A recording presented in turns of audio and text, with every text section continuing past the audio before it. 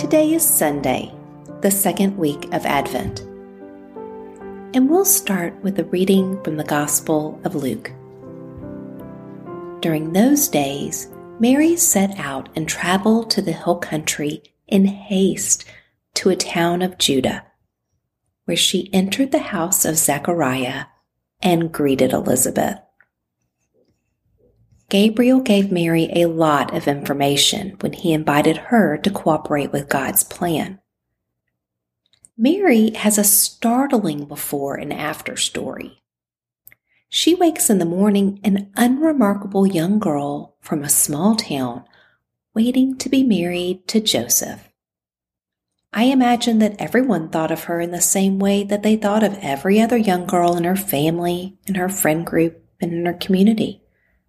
Absolutely unremarkable. But by that evening, she is an oddball, the only one in her town that is young, unwed, and pregnant. A young girl whose status could now subject her to being stoned to death. She carries a stigma that she won't be able to hide for long. And although she is confident in God, I imagine Mary worried about how to explain what has happened to her in this one day. Who would believe that she was to be the mother of the Savior of the world? Who would hear her story and look at her with eyes of love and respect rather than condemnation and scorn?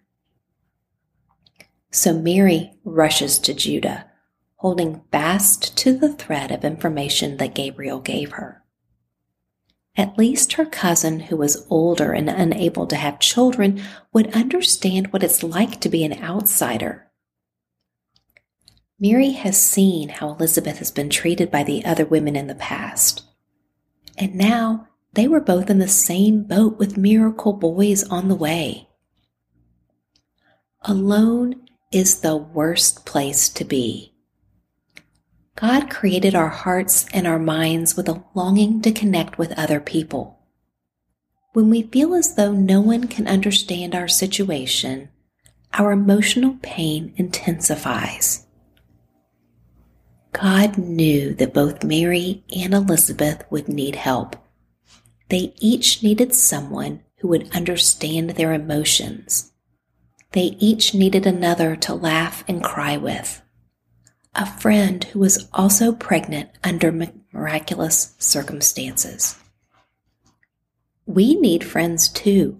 Sometimes we find these friendships in our family of origin or in another trusted older woman. In times of confusion and celebration, life is better when we have someone else to share it with.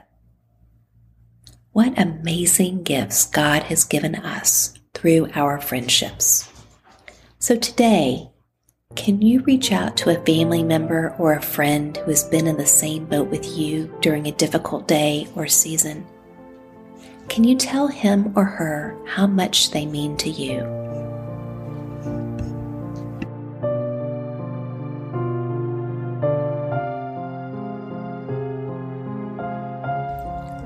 Thank you for listening to the Advent Podcast.